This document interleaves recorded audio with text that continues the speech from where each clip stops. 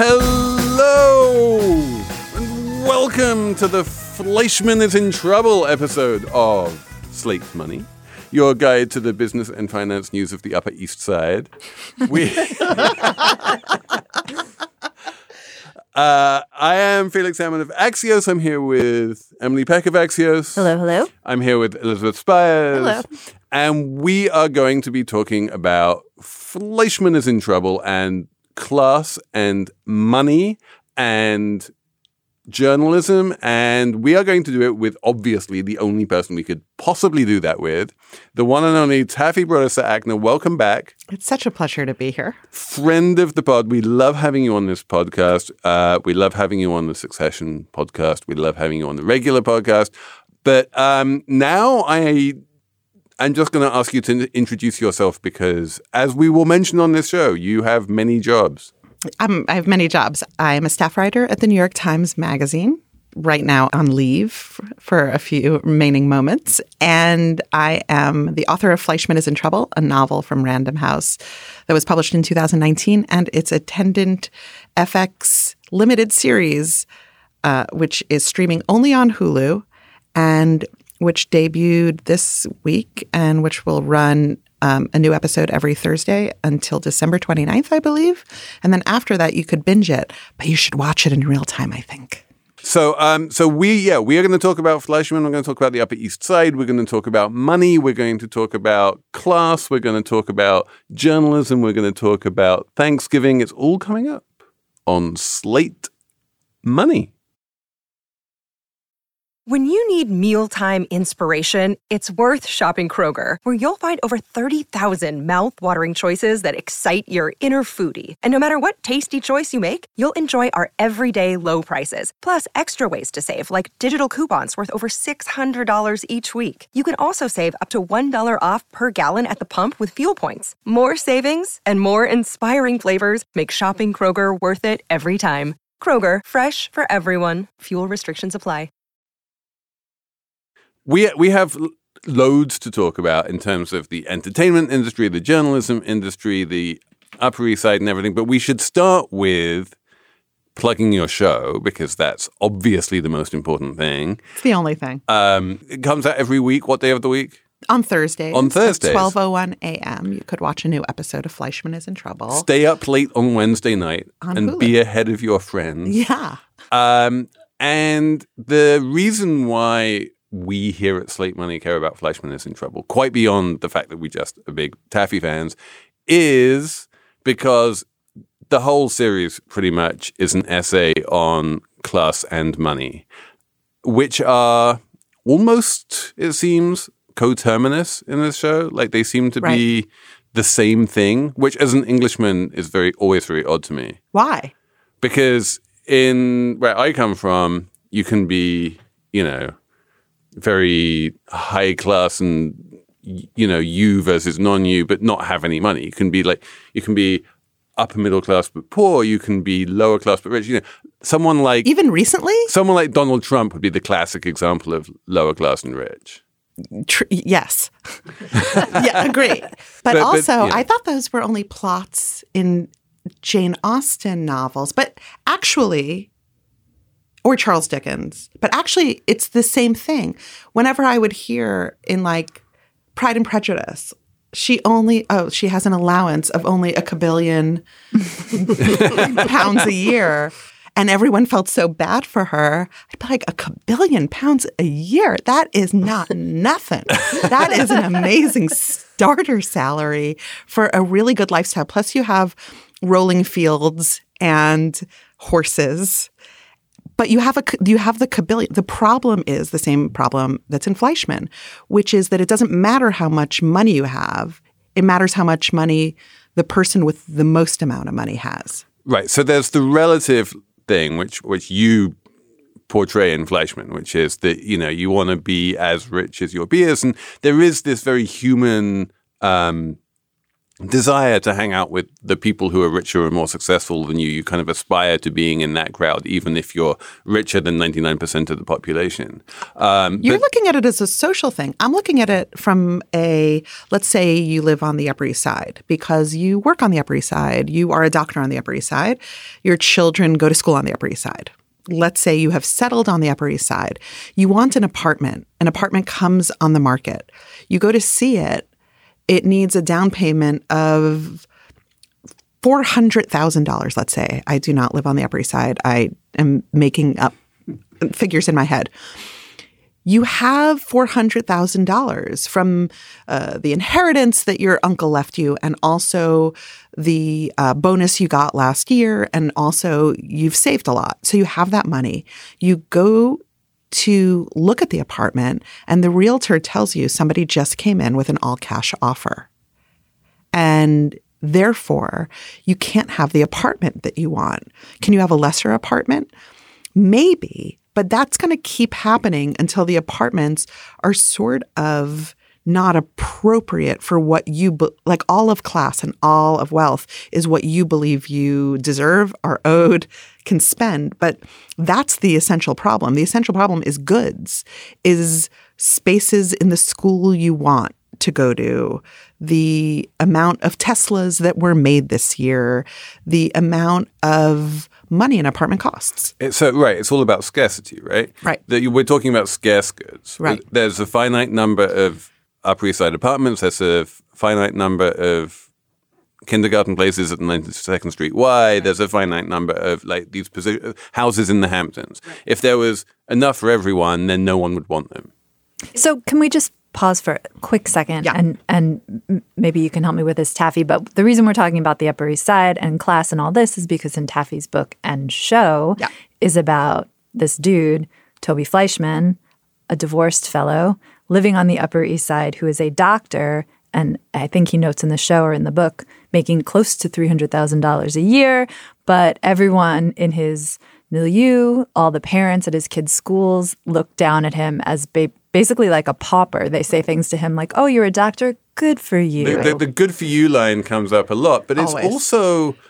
But it also, I think, does bespeak a little bit of what I'm talking about in terms of the difference between class and wealth, right? There is some kind of aura of I'm some kind of a good person by dint of being a doctor that you don't get by dint of being a vice president of sales at Deutsche Bank. I think it's neutral. I don't think anybody really does think it's good for him. I think they just have nothing to say once he tells them that he's a doctor. But also, he's made to be a doctor because of this strange reality of the fact, not that a doctor is morally good, but because when I was growing up, being a doctor made you rich. Everyone who had a doctor dad was rich. Everyone who had a doctor mom was rich. Like those people were absolutely rich. And a way to make a point about the way the economy has changed is by saying that being a doctor used to make you this amount of money. The amount of money stalled, right? But then these other people came in and figured out loopholes, and their money makes money now in an obscene way. It's actually Fleischman is loosely adapted from Capital, that book, that Thomas Piketty. Right. I read that book like you would read like a sad, like you would watch Terms of Endearment. I cried at the end. I was like, oh, so all of this, I'm from a family with very little money. And I tried to sort of transcend my class a little bit, like to go from middle class to better middle class in my life, and to realize that there's nothing to land in because no matter what happens, my money will never be like a soldier out in the field killing others to expand its own borders. I don't even know how to do that. I have a 1% savings account, and no one will tell me with the meager savings I have how to make my money make money. Personal finance question with Taffy. Is this not I thought that's what.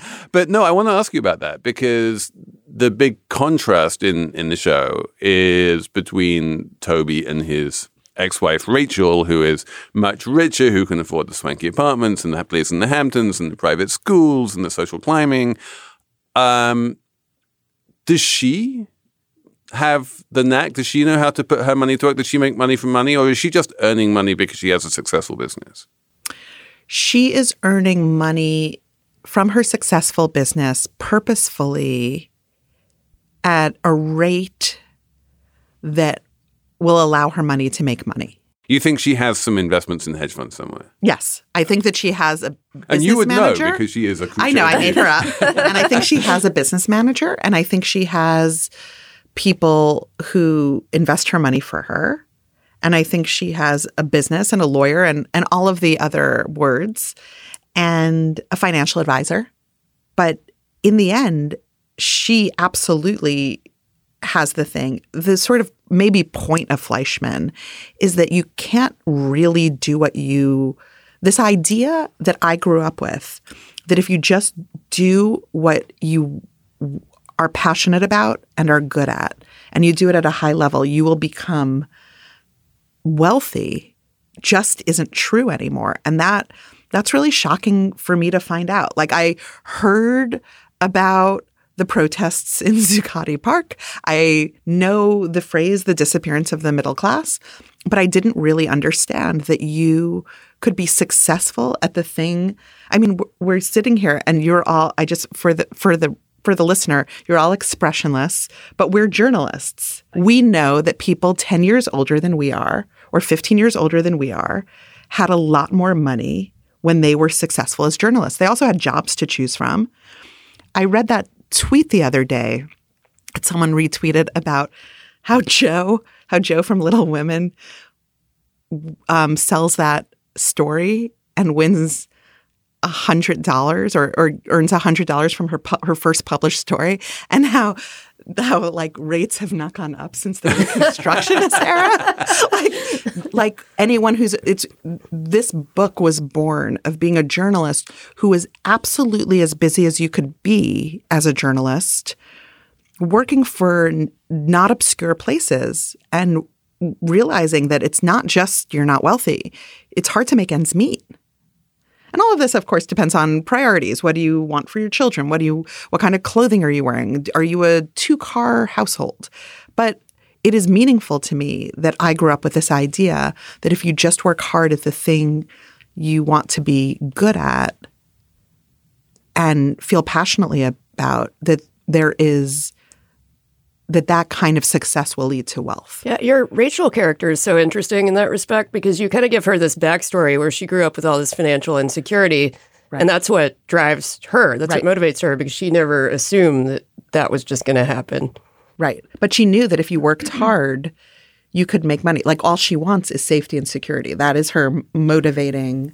But is that the American dream? If that's all she wants, why is she a theater agent? Like, why isn't she a hedge fund person or an MBA or something really, really like super?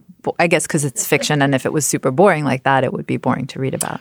Or I would ask, as someone who's had me on this podcast before, do you think her creator is capable of writing someone in a hedge fund? But I do. You have some wrote big about pharma. A liver doctor. You knew liver stuff. I was like, what the? So the money stuff just leaves my head in a way that a liver regenerates. That's beautiful. That'll stick. Fair enough. I have a liver.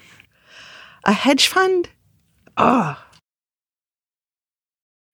Reboot your credit card with Apple Card, the only credit card designed for iPhone. It gives you up to 3% daily cash back on every purchase. Plus, Apple Card has no fees, not even hidden ones. Apply for Apple Card now in the Wallet app on iPhone. Apple Card issued by Goldman Sachs Bank USA, Salt Lake City branch. Subject to credit approval. Variable APRs for Apple Card range from 19.24% to 29.49% based on creditworthiness. Rates as of February 1st, 2024. Terms and more at applecard.com. This episode of Slate Money is brought to you by Wondery. which is a podcast company, and it makes a podcast called The Best One Yet, and it is a daily podcast hosted by Nick and Jack, who serve up 3 of the most interesting business news stories every day, and why you need to know them in just 20 minutes. Do you want to hear about the $100 wedding dress that saved Abercrombie, or which real tech acquisition is like Game of Thrones, or the one financial equation that can finally solve climate change? That's the kind of stuff you find on The Best One Yet. So be in the know this year by starting your morning with The Best One Yet every weekday. Follow The Best One Yet on the Wondery app or wherever you get your podcasts. You can listen ad-free right now on Wondery Plus. And for more deep dive and daily business content, listen on Wondery, the destination for business podcasts, with shows like The Best One Yet, How I Built This, Business Wars, and many more. Wondery means business. A collision between a Chinese jet and an American spy plane. He came and rammed into our left wing. With relations increasingly strained, what are the chances of things spinning out of control? The Western world was asleep. I'm Gordon Carrera. I'll be exploring the friction in this most important of relationships and asking, has the West taken its eye off the ball? You cannot ignore China. From BBC Radio 4, this is Shadow War, China and the West. Listen wherever you get your podcasts. But I want to go back to this conception of the American dream, that if you work really hard at something and successful, then you can become wealthy. Because it seems, Emily is scrunching her nose and shaking her head. Obviously, this is not true. If I become, if you become a school teacher, no matter how good you are, you're never going to become wealthy. If you become an art historian, no matter how good you are, you're never going to become wealthy. There's lots of very skilled and... If you're an art historian and you get a post at a good school and they help buy your house, like there actually is a structure in there. I don't mean super wealthy. I mean solvent with savings and maybe something to leave your children. I'm not talking about the wealth we're seeing in this show. The wealth we're seeing in this show is the point I'm trying to make. The point I'm trying to make is that Toby Fleischman would have been a rich man, except for in the 40 square blocks that Rachel forces him to live, right? That's the point, that he could have been a rich man, or that he could have been a man who felt that he was rich or felt that he was successful and wasn't constantly reminded by these guys in pharmaceuticals or who bought up, insurance policies of AIDS patients.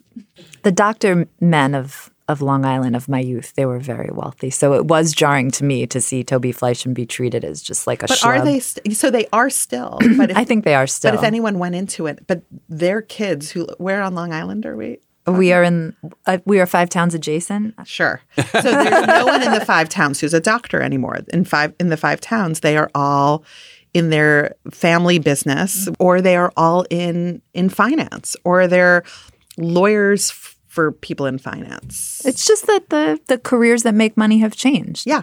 But it maybe not anything more than that. But the careers that make money have changed. The making of money, the literal making of money is the career. Yeah. Which is like not even something I can hold on to in my head. I don't understand it even. And I don't understand how you leave a day and feel that you've done something. I don't understand it well enough. But I do know that it came and it made wealth so exponential that it doesn't matter how much you make. It matters how much they make if you want goods. That's true. Isn't there research, like if you live in a rich area and you're not as rich as the richest person, you're less happy than you would be if you lived in a more diverse area? And this is research that has been shown. You are 100%, you're absolutely happier if you make $300,000 in a neighborhood where everyone else is making $200,000 than you are if you make $500,000 in a neighborhood where everyone else is making $1 million. Is that because your purchasing power goes up, or because your baseline kind of resets? Keeping purchasing power constant. It's just like once you get past about $70,000 or so, wealth becomes about relative status rather than absolute what you can buy. Right. It's all relative. Yeah. Wealth is all relative, hence the kabillion. Well, it's not all like, as I say, like pounds. there is that was your allowance back then when your father died from consumption and left you and your sisters unmarried and penniless with a kabillion. With only one servant. I know. With one servant who seems more like an intern, frankly, than. But by the way, back to your first question, class in England is very much about a title and affiliation, right? Whereas America is conceived as a place that you get off a boat and you just start climbing. We have right now the richest prime minister in British history, right? Like he is just so happy for astonishingly him. rich. Really? He's worth, I think, $800 million or something like that. He married well. But the point is that he grew up sort of upper middle class. He went to good schools. He went to Stanford, but he didn't grow up in that ultra rich milieu. He married into it. And the fact that he's ultra rich does not give him social standing. In fact, if anything, it detracts from his social standing because people start, muttering under their breath about his wife's non-dom status and is he really English and that kind of thing. Because, of course, wealth at those levels, especially in the UK, is always very international.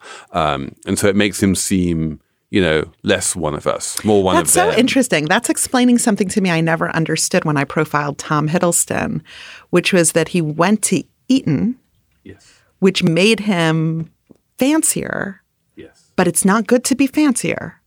Correct. And also Lily Allen would sometimes sing in a Cockney accent, and people were enraged because she was wealthy. But I don't know, maybe those are not related. No, they're totally related, yeah. Wait, you're saying it's like uncool to be super rich in certain circles? Or it's un-English. Wear it. Like you're not like something like it's like why really they used to say like the really rich WASPs would wear like the threadbare sweaters and things because they didn't spend their money or they didn't want to appear to be showy off. You don't show off as much. You don't show off as much, right? And this is why. But this is also true in the United States, right? Yeah, I was talking about U.S.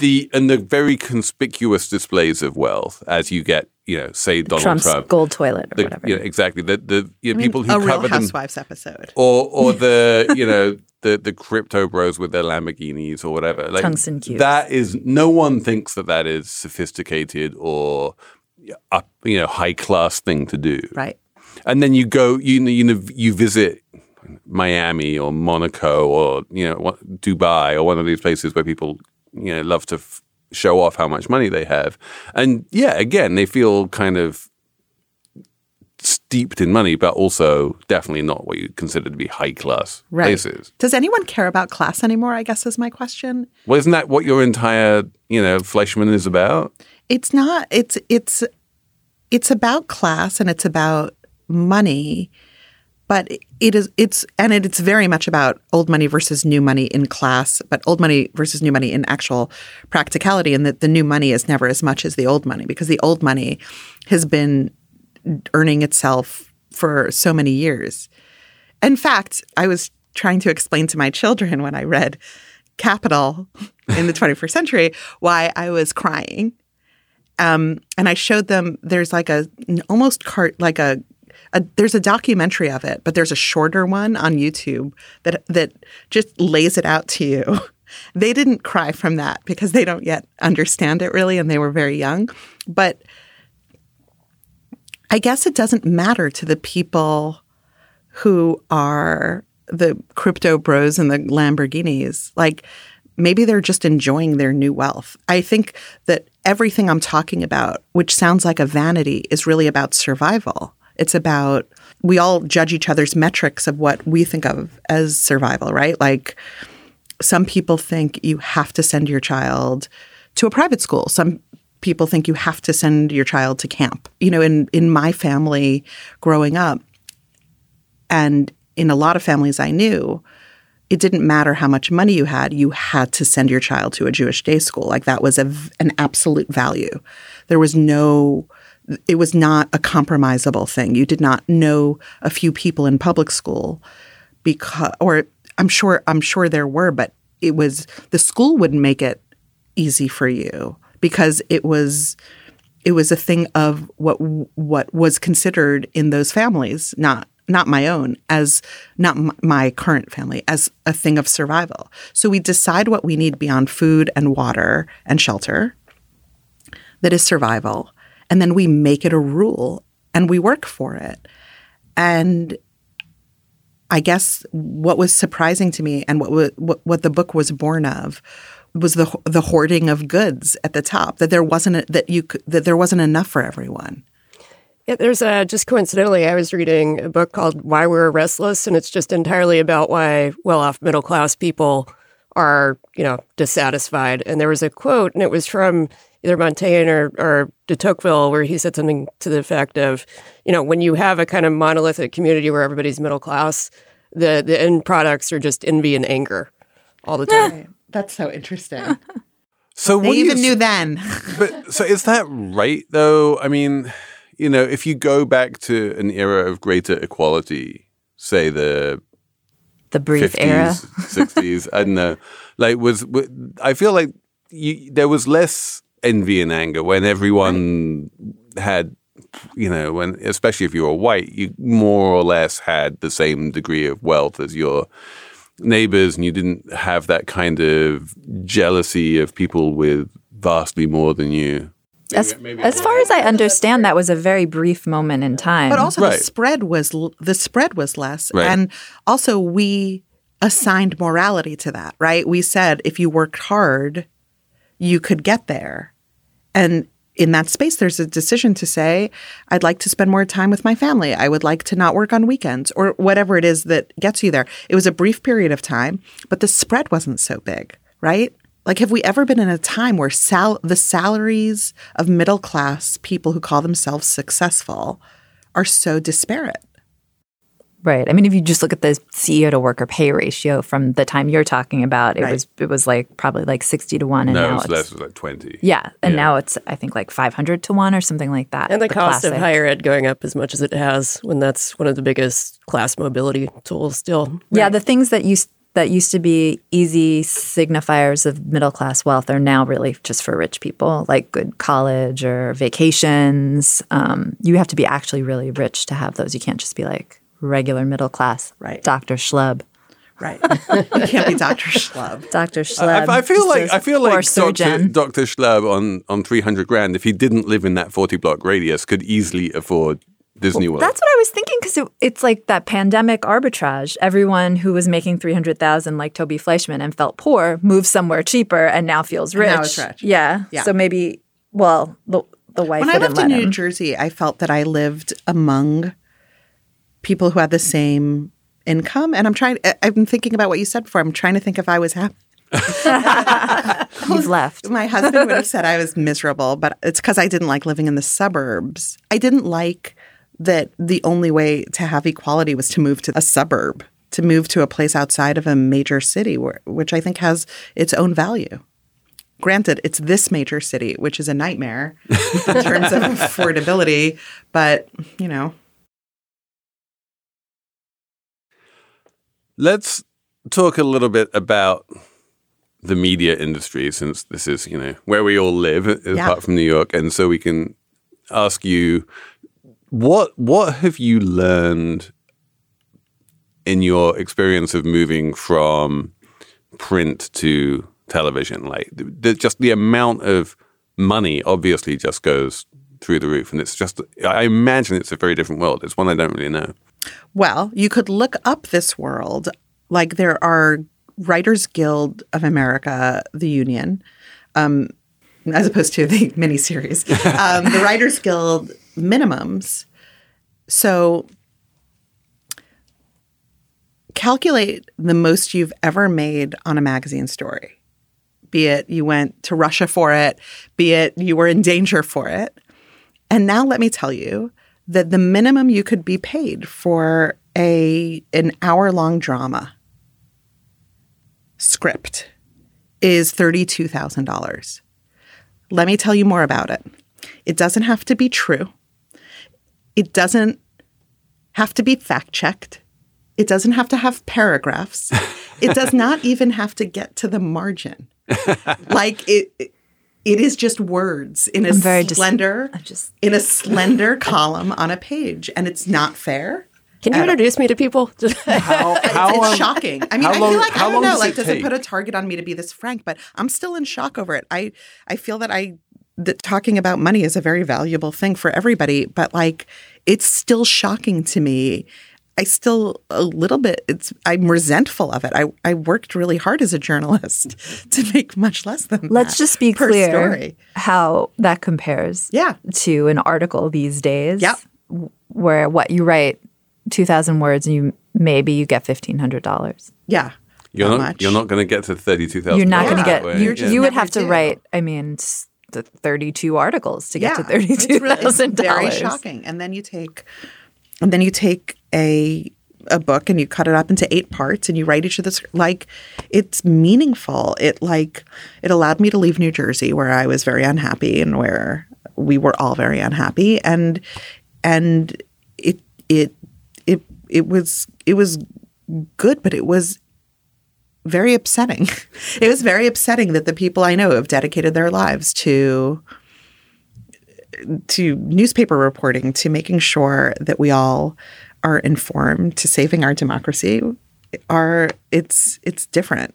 Like, to pull back a little bit, if we live in a world where doing journalism or being a doctor is like not a money-making profession, and so there's like a sorting that's going on that's probably kind of bad, right? Like, the smartest people who need money don't become doctors, teachers, journalists, etc. And those professions become overrun by less smart people, maybe, or more privileged people, like in our case in journalism.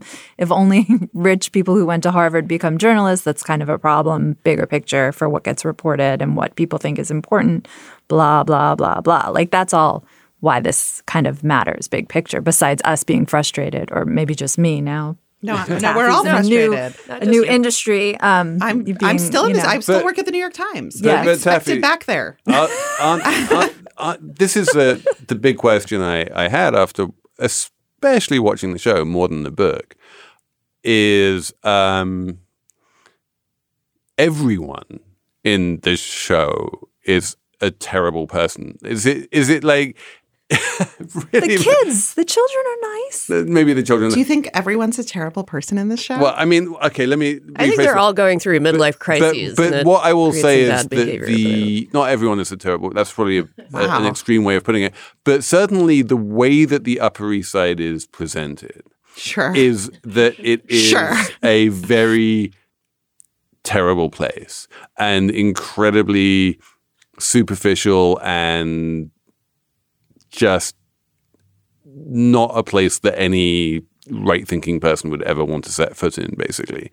Is that, do you think that the Upper East Side of Fleishman is in Trouble on Hulu is like, is the Upper East Side, or is that like that's a great exaggeration question. and a caricature? So when I interviewed Jonathan Franzen, he was selling his apartment on the Upper East Side, and I hope I'm quoting him correctly. He felt like, the Upper East Side was almost the last middle class neighborhood in New York. Yet one more reason to think that Jonathan Franzen is a dick. But No. If you go east of First Avenue. If you go east of my first apartment as somebody with no parental help, making $22,000 a year in 1999 was on the Upper East Side because some of it is so far away from a subway. Not anymore. So maybe that's changing or no longer true. But at the point where he was talking, I will defend him here and say that it was absolutely true that it was a place where you could have people who were starting out, people who were very well established, people who were established off the Mayflower and living on Fifth Avenue. And that's how I felt about it.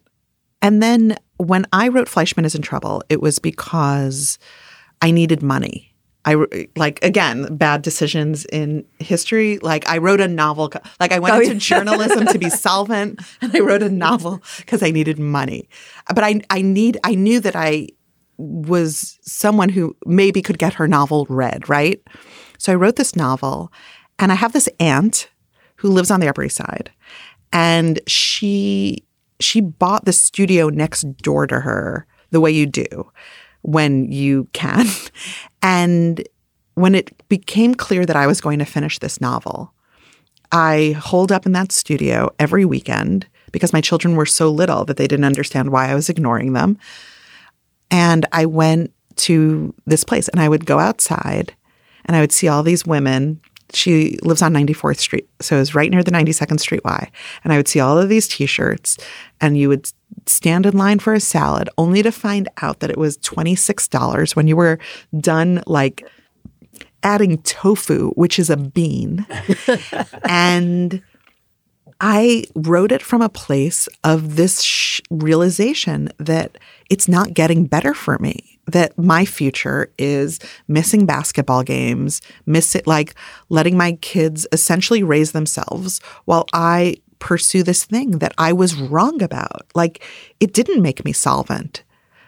It worked out for me. I'm so lucky that it worked out for me. But that was my last gamble. My first gamble was going into journalism, and my last gamble was, here's a novel, because the only thing that could be worse than this. I mean, I was writing 11 stories at once. That's what I was doing. Everyone remembers how much I was publishing. I was writing 11 feature stories at once, and I needed something to change.